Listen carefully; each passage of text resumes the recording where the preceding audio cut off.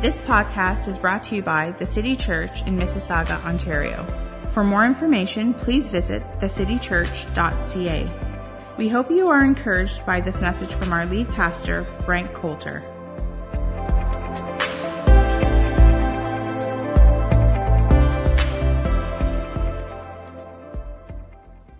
We're starting a brand new series today about King David. Now, we're going to spend the next few weeks just talking about David and looking into the Old Testament. And as we study the Old Testament, it's very important for us to know what the New Testament says about the Old Testament and how we should interpret what we read in the Old Testament and how all of the story of the Old Testament is moving us towards understanding about Jesus. So here in 1 Corinthians chapter 10, if you have your Bibles with you this morning, let's turn and read over there or on your device. Your Bible app. It's a shortcut in our church app to the Bible app. If you don't have that.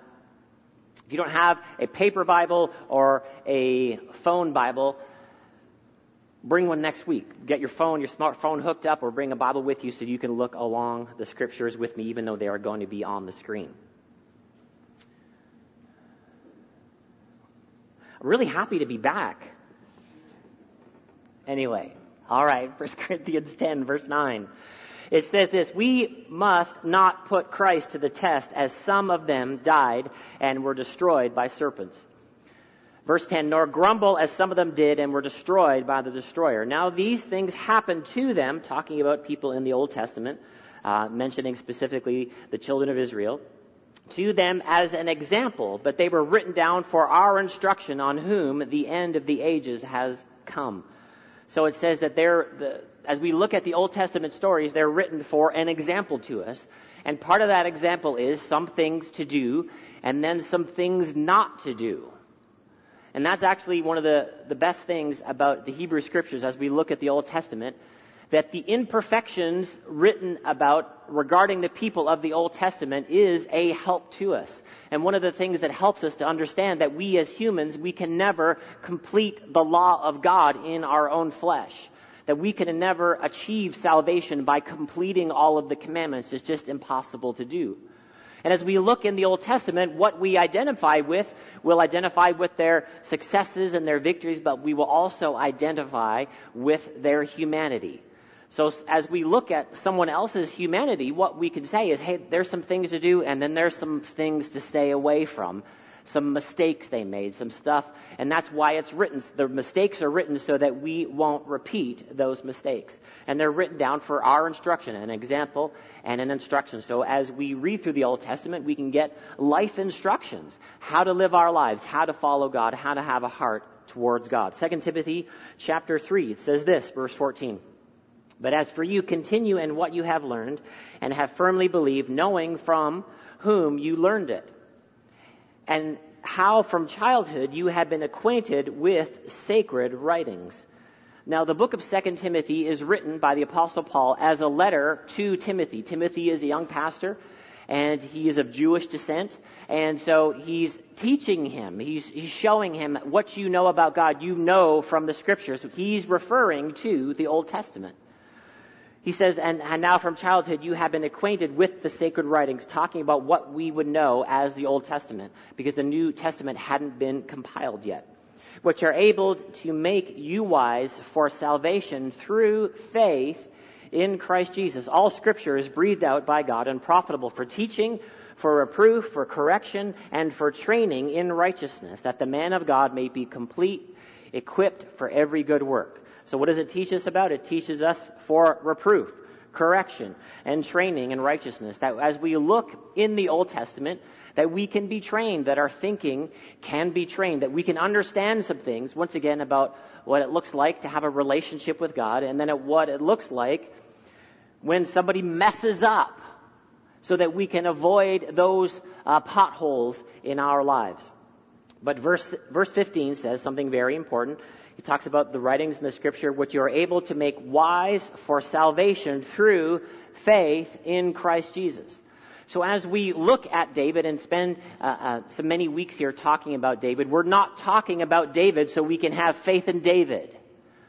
We're not looking at David so that we will repeat David's mistakes, because he made a bunch of mistakes.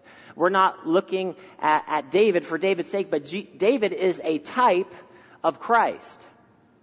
And Jesus is the antitype, or Jesus is the fulfillment of what we see in David's humanity, that David was the second king of Israel, and that Jesus came and he was going to be a king. Now, he wasn't going to be the king of Israel with borders and a nation like we would think about, that he came to invite us into the kingdom of God. Not just someone that has a king or someone that has a president, that it crosses borders and it crosses nationalities, that he would be the King of Kings. So we don't look at David for faith in David. We look at David so that we can have greater faith in Christ and realize that salvation only comes through Jesus.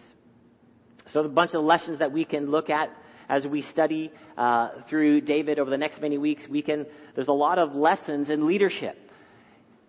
And if you have any leadership capacity in the life that you have right now, whether it's in the home or on the job or in your neighborhood, and the reality is that all of us have been entrusted with leadership in the generation that we live in. That God has, as parents, as teenagers, as workers and co-workers, and as bosses and presidents, and whatever position that you hold, and whatever capacity you serve in your neighborhood, God wants his followers to be leaders.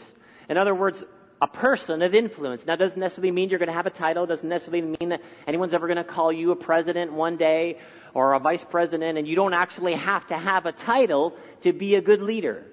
Leadership is all about influence, all about being an influence, and God has called all of us to be a leader. Now, anytime that we do any leadership teaching, it's very easy to think about a leader that you might have, whether it's me or whether it's a boss that you would have at work or our prime minister or our premier. And when we look through leadership teaching, it's very easy to see the leadership mistakes of other leaders. I know when I started doing some leadership reading, and my dad was still the pastor, it was so obvious for me all of the stuff that he was doing wrong. It just became so clear, all his problems as a leader. Now, we're not going to study leadership so that we could figure out everybody else's leadership issues. We're going to look at leadership so that we can look at ourselves and to see how effective we are as a leader. Because if we just read about leadership just to be able to critique our prime minister and our premier and our boss, it's kind of a waste of time, because, critics are a dime a dozen. And if you're just a critic, you're not actually accomplishing anything. You're just criticizing what other people are doing. That we want to examine our own leadership as we look at the life of David. David, we can learn about friendship. We can learn about loyalty. We can learn about the heart, how important the heart is for people and for ourselves in our own lives. We can look at disappointment. David had some very real disappointing time in his life. He had tremendous opportunity. David faced opposition. David was a worshiper, and David also had a family. And so all of these things that we can look at and we can learn and understand from the life of David. Okay, let's read a verse here in Acts chapter 13, commenting about David. Acts chapter 13, verse 36.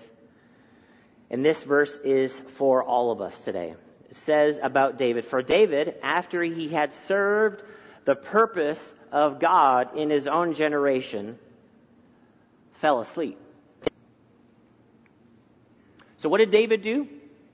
He served the purpose of God in his own generation. You were born at the right time. Sometimes we might look at certain times in history, or we might, look at a Renaissance, a time, or certain times in the past, or certain things that we really like, maybe a time of music, or a time of style, or a time of government. And we might think, oh man, I was born in the wrong century. I was born in the wrong decade. I should have been born in this decade. No, God had you born at the right time. And God has appropriately gifted you for this time, for the time that you live. But we want to be like David, that he served the purpose of God in his own generation. And we have an opportunity in our own generation to serve the purposes of God. The the purposes of God. Oh, I wish I was David, and if I was David and I could have faced Goliath and the Philistines, and I could have, defeated Goliath, and then that would have been really amazing. No, that was for David to do. David served the purpose of God in his own generation. That's the same call that we have. That God wants us to serve his purposes in our generation, in this time. That the purposes of God are equally important. And I would say they get more and more important as each generation passes. To raise up a generation and to be the generation that will serve the purposes of God in their generation. So it's not just about attending church services. It's just not about singing our favorite songs and hearing our favorite sermons. It is about doing the thing that David did, the thing that makes David famous, that he is commended as the greatest king in Israel's history, and that Jesus identifies with David. And as we think about David, he's kind of sort of the glory time of Israel past as we look at the New Testament, that he was the greatest king in Israel's history. And they would talk about, we're looking for the son of David. We're looking for that time to come back. But what was great about David is that he served the purpose of God in his own generation. And that needs to be true of all of us. Acts chapter 13, verse 22. And when he had removed him, he raised up David to be their king, of whom he testified and said, I have found in David, the son of Jesse, a man after my heart, who will do my will. So that's two things that we see that David is mentioned about in the New Testament. Served the purpose of God in his own generation.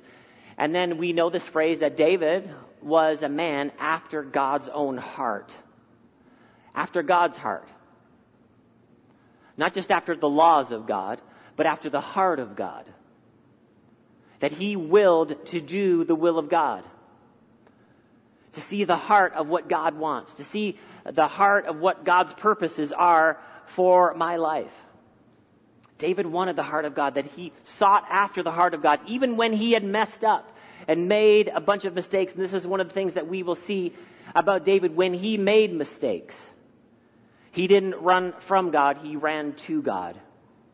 And he wanted to get forgiveness, and he wanted to get his heart right with God. And this needs to be true of us as we look at David. In the Gospels, we see these terms, son of David. We see when Jesus was coming to Jerusalem, he was coming, and they on what we call Palm Sunday, they said, Hosanna to the Son of David. When they would call out to Jesus, when 6 people would call out to Jesus, they would say, have mercy on me, Son of David. Bethlehem is the city of David. And they would say, they would see Jesus do things, and they would be amazed, and they'd say, can this be the Son of David?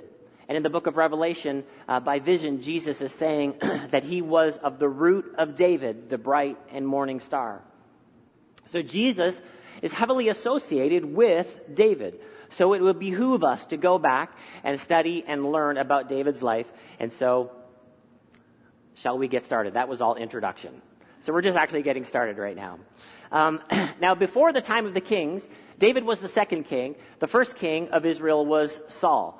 And before the time of the kings, the children of Israel, they were operated as a theocracy. In other words, they had prophets and they had judges that would rule over them as a people, but they really saw God as their king, that they didn't have a physical king, they didn't have a monarchy like other nations, that they really just saw God as their king, and then these prophets and judges were just kind of representatives of God, and, they would help them interpret the law, and they would sort of help them judge the scripture. If there was a dispute, how do we apply this principle from the law? And the judge or the prophet would help them to do that, and the prophets would serve other purposes also. But that's how Israel operated. And then, as that time of, at the end of the time of the judges and the prophets, there was a prophet who set up Saul, and he set up David, and his name was Samuel. And Samuel's sons weren't following after him, and they weren't going to sort of take over as the next prophets of God. And so the children of Israel, they wanted a king. They wanted to be like everybody else, so to speak. And they were sort of tired of not having a king, not having a monarchy like other nations. And so we can read about this here in 1 Samuel chapter 8, verse 4. It says this, that all the elders of Israel gathered together and came to Samuel at Ramah and said to him, behold, you are old and your sons do not walk in your ways. Now appoint for us a king to judge us like all the nations. We just want to be like everybody else, Samuel. We don't want to be led by prophets and judges anymore. We just want to have a king. We want to have a monarchy like all the other nations.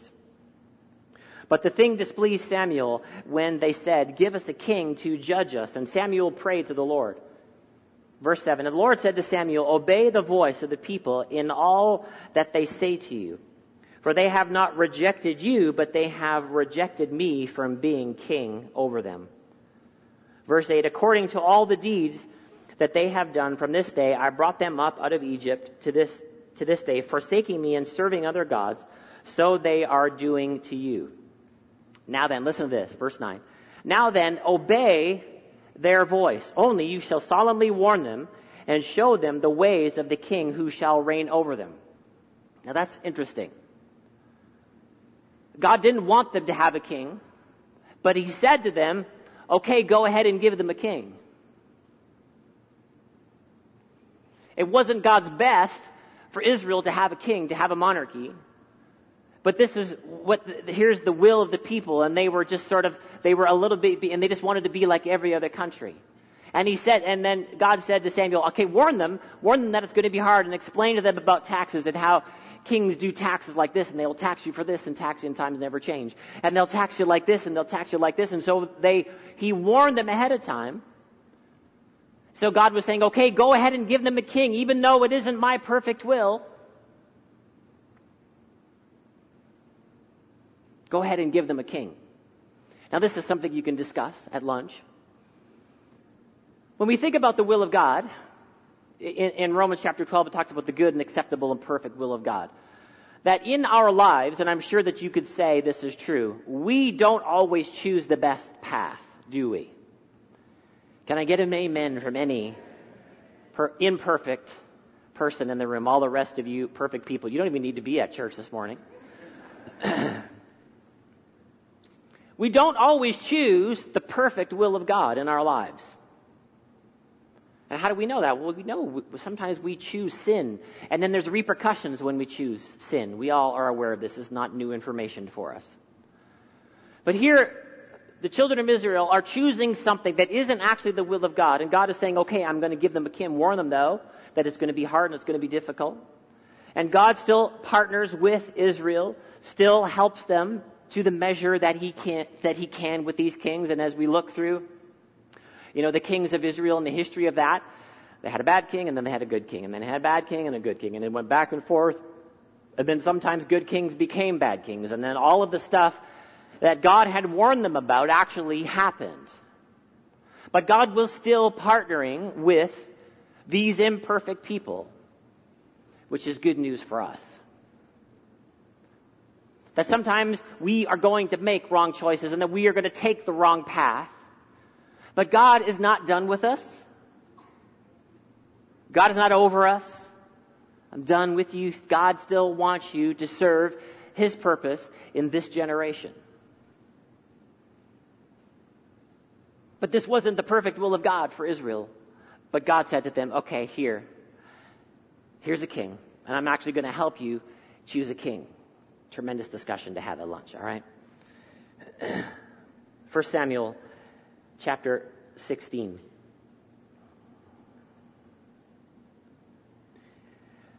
I'm just going to expand on that thought a little bit. Elections. There's a lot of Christians that make a lot of comments about elections. And they, well, this is God's candidate, and this is God's candidate. Do you know whose God's candidate is? His name is Jesus.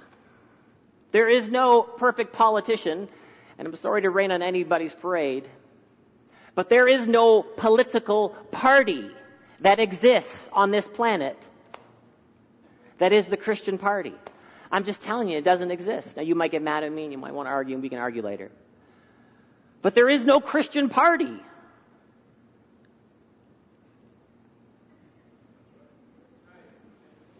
All leaders, all human leaders are imperfect. All of them, regardless of their political ideology. And that's why mankind needs a Savior. Do you understand this? This is why we need Jesus. The gospel is the thing that solves all things, not politics. Politics is politics. Here's a news flash for what's going to happen in politics. A political party will get in and everybody will not everybody, about 54% will be like, yeah, we love this guy, he's going to save us. Or this girl, she's going to save us. And then 4 to 8 years later, we hate them. They're the worst. And then we'll vote in the other political persuasion. And about 54 to 60% will vote them in. And we're like, oh, we love them. They're going to save our nation with their economic policy and with their foreign policy. We love them. And about 4 to 8 years later, we hate them. Don't put your faith in politics. All that to say doesn't mean you shouldn't get involved with politics. But don't pretend that there's like a Christian party out there. There isn't. We can argue later. All right. Pray. That's the thing that we have. We should vote and we should pray. This is what our leaders need. They need God's help.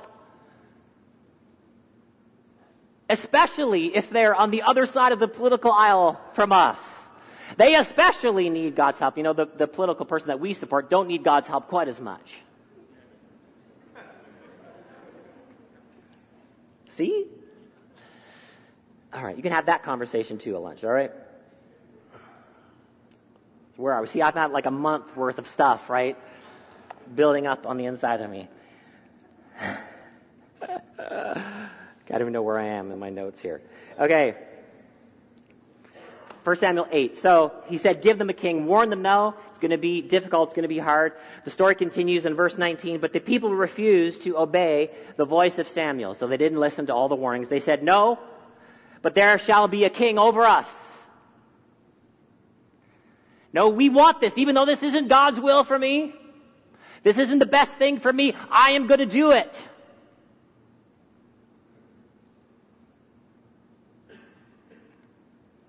Verse 20, that we also may be like all the nations. We don't want to be different. We just want to be like everybody else.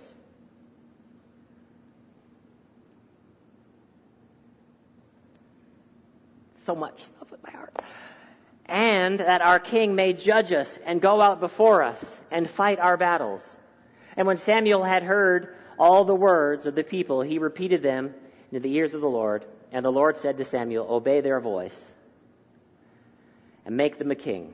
Samuel then said to the men of Israel, go every man to his city. So now they're going to go through the selection process of selecting king. Saul gets chosen as the first king of Israel, head and shoulders taller than everybody else, and he's a good-looking guy, and he's a good king for a little while, but then he kind of has some hard issues. He kind of makes some bad choices, and you can read about all of this from this point on in the scripture. And now we're going to pick up now. So Saul has been rejected as the king. God's like, no, I'm done here with Saul being the king. And Samuel, I need you to pick another king. So we pick up the story here in 1 Samuel chapter 16, verse 1. Samuel is going to pick a replacement for Saul. 1 Samuel 16, verse 1 says this, and the Lord said to Samuel, how long will you grieve over Saul, since I have rejected him from being king over Israel? Now, I know this is one of the things that I really learned from my mom. My mom talked a lot about this in different scenarios in our life growing up. Growing up in my father's house was amazing and fantastic, and he was a great father. But everywhere he went as a pastor, I got a lot of stories about this, but everywhere he went as a pastor, it was kind of like Bible times. A lot of people loved him, and then a lot of people hated him. And then he would make a bunch of changes, and some people were like, this is like politics almost. Yeah, for the changes. And then some people were like, no, we don't want to change anything. We want to keep everything the same, which is like church world to a T. And then we see here this mention that God says about Saul, and my mom talked a lot about this in the different seasons of life that my parents went through. That because any season in life that you go through, you have victories and tremendous successes, right? And there's some great things that happen, but then there's also some disappointments and some things that don't go well. And then life, you operate in seasons, and you're a child, and you're in school, and you go to school, and then you have relationship things that go on, and then you either get married, you don't get married, and then you have kids or you don't have kids, and you have seasons of life with your careers and all these different things. And, the scripture talks about in Ecclesiastes, to everything there is a season. So life has seasons and different ages and different things you experience. And, we experience this with our children as our children are growing up, that each day with our eldest daughter, we have never parented somebody this age. And so it's brand new every day.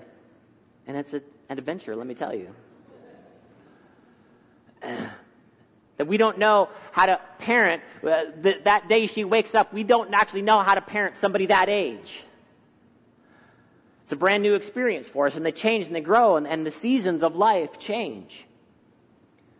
And sometimes as life changes, season changes, and we can, like we see in the New Testament, sort of this longing, is this the son of David? The glory time of when David was alive. That they thought Jesus was going to be like David, that he was going to be a king with borders and with an army. That it was going to go back the way that it used to be. And here's a news flash for you. It's never going back. It's never going back to how it used to be. Never, ever, ever. My children are aging forward. They're not aging backward. And you can't just love toddlers and hate teenagers. Because they're going forward in age. I just love them. When, you could lay them on the bed, and you could go have a shower, and you could come back, and they'd be in the exact same spot. They wouldn't roll. They wouldn't get into mischief. I just wish they would stay babies. They're not staying babies. Nothing is staying the same. And if we live life like this, if we live life longing for the past, I wish it would be like this. I wish my kids had to stay this age. I wish I had the job that I used to have. I wish my business was like it used to be, when interest rates were like this and my customers were like this. And I just wish our church would just stay in one service. And I liked it back when Pastor Brent didn't talk about politics. I liked it when Pastor Brent was in his 30s. He was so much better of a preacher. Or, there's not many of you left, but I just wish we'd go back to Dr. Coulter being pastor. I'm telling you, he's got no interest in it. I'm just telling you. It's not going back. He's not like, hey, I'm going to take over again. He's not into pastoring anymore. Pastoring a church, he still is a preacher. Don't take me wrong here, okay? He's still my favorite preacher. He's still, to me, one of the best preachers in Canada, as you heard the last 2 weeks.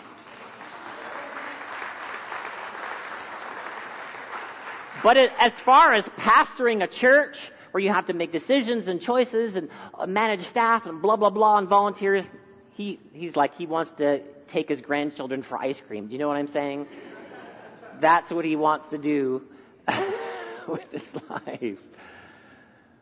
But see, everything is like this. Everything is like this. And God said to Samuel, how long will you grieve over Saul? How long are you going to grieve about the past? How long are we going to wish that it used to be, maybe it'll be like it used to be?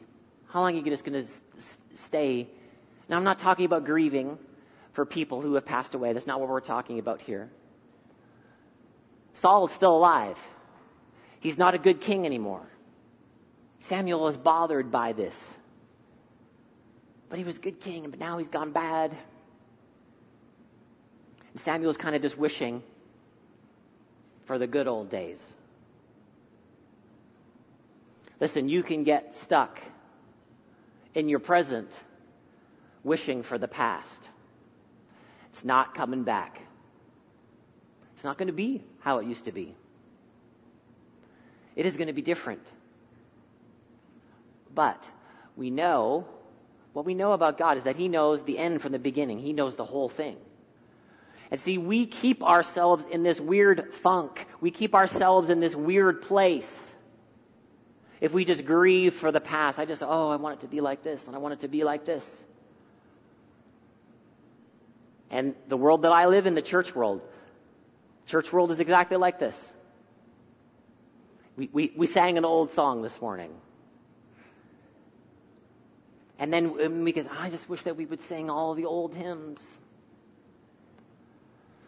Do you know that the scripture says, sing a new song?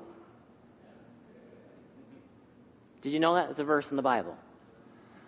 So what are we going to do for every subsequent generation? Are we going to make them sing songs from another decade? I wish like the real songs. The real songs of the church are from this decade, really? They're from that decade, the decade you grew up in, please. Those are the real songs of the church. These songs today, I'm just telling you, these songs today, they just don't have any substance. And here's a famous one that I've heard that I'll argue with you with this later. I'm really arguing. All these new songs that they have no anointing on them. See, that makes me throw up in my mouth a little bit. Just saying that. Because let me tell you, you know what that is? That's just arrogance. It's arrogance. That the songs when I was a kid, those were the real. And then, these kids, they don't blah, blah, blah, and then this and the... Man, we want every generation to write songs about Jesus.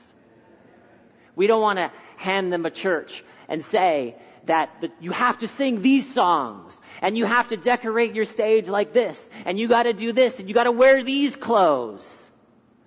Because these clothes were what we used to wear in the decade that I grew up in. And then we're just grieving for Saul. I'm telling you, we're just grieving for Saul. Something that's just over. The gospel is never going to be over. The love of God is never going to be over. The salvation of Jesus is never going to be over. It is going to last from generations and generations and generations and generations. But there's going to be stuff that happens in our lives that is just going to be a new season. Do you embrace a new season? Are you excited about a new season? See, being excited about a new season is better than grieving for the past. Sitting around just wishing and wanting. No, I'm telling you, there is an exciting future in God. An exciting future in God. A great and wonderful daily living with God, a relationship with God that moves you forward. Not keeps you wishing for the past.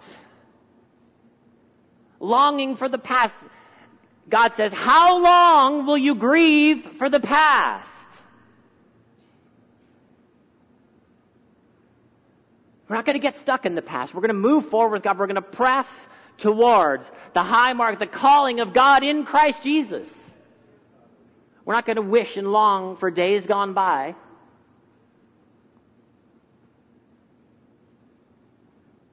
They're all gone. And none of that means that we disrespect old people. That's not what I'm talking about. We need every generation in this church. We need young and the old, don't we? We need everybody here.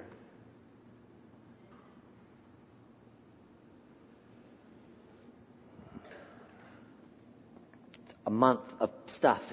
It's all coming out. The Lord said to Samuel, how long will you grieve over Saul, since I have rejected him from being king over Israel? Fill your horn with oil and go. I will send you to Jesse, the Bethlehemite. Do we see a type of Christ there at all? Do you remember where Jesus was born? Where was Jesus born? Bethlehem. I will send you to Jesse the Bethlehemite, for I have provided for myself a king among his sons. And Samuel said, how can I go? If Saul hears it, he will kill me. So there's a little bit of a hint that Saul has gone bad, right? If I go to look for a new, we're going to go look to anoint the next king, and then Saul is in such a place, he's just going to kill the prophet of God.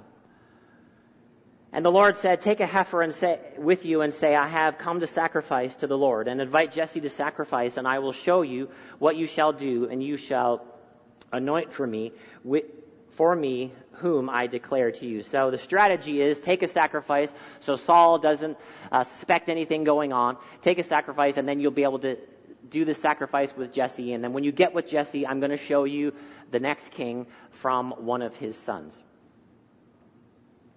They came, verse 6. So this part of the scripture, this is almost like a Mr. Israel competition. That Jesse has a bunch of sons, and they're going to walk up, and they're going to be like, hey. And Samuel's going to be like, no, keep walking. You're not the next king. Keep going. Sorry, nice try. And so this is kind of what's happening in the scripture here. When they came, he looked on Eliab and thought, surely this is the Lord's anointed is before him. Verse 7, but the Lord said to Samuel, do not look on his appearance or on the height of his stature, because I have rejected him. For the Lord sees not as man sees. Man looks on the outward appearance, but the Lord looks on the heart. The Lord looks on the heart. The Lord looks on the heart. This is great advice for us. Living in 2016, looking at the heart of people, that the soul of a person is so important to God. Needs to be important to us, not somebody's external. We don't judge somebody by their external, that they are an image bearer of God. So we don't just look on the external, we look at the heart. Verse 8, then Jesse called Abinadab and made him pass before Samuel. And he said, neither has the Lord chosen this one. Then Jesse made Shammah pass by, and he said, neither has the Lord chosen this one. And Jesse made 7 of his sons pass before Samuel. And Samuel said to Jesse, the Lord has not chosen these. Now, let me just mention here that the Lord has not chosen these to be king. So all of these sons, not that these people were useless, because they weren't kings. Do you understand this? That all of these young men that walked before Samuel, God hadn't anointed them to be king, but God had called them to do other things. That all of you may or may not be a president or a boss or a premier or a prime minister one day. But that doesn't mean you're not anointed for something. That means God's hand on you to do something. That David served the purposes of God in his generation. You may not be a pastor. You may not be a prophet. You may not be a president or a prime minister or all these titles that in one sense are irrelevant. But God has his hand on you for something important, for something big. We may never hear about it on the news, but it's going to be big because it's the thing you're called to do. It is the purpose of your life. We may never hear it about it on the news. We may never know about it. We may never see your face on the ticker. Maybe we don't want to see your face on the ticker. We may never know about you. But what God has his hand on you for is big, because that's what God is calling you to do. The purposes of God for this generation. Verse 11, then Samuel said to Jesse, are all your sons here? He's kind of like, none of these guys made the cut for king. There remains yet the youngest, but behold, he is keeping the sheep. And Samuel said to Jesse, send and get him, for he will not sit down till he comes here. And he sent and brought him. Now he was ruddy and had beautiful eyes. So somehow there was a woman editing along the scripture here. Now he was ruddy.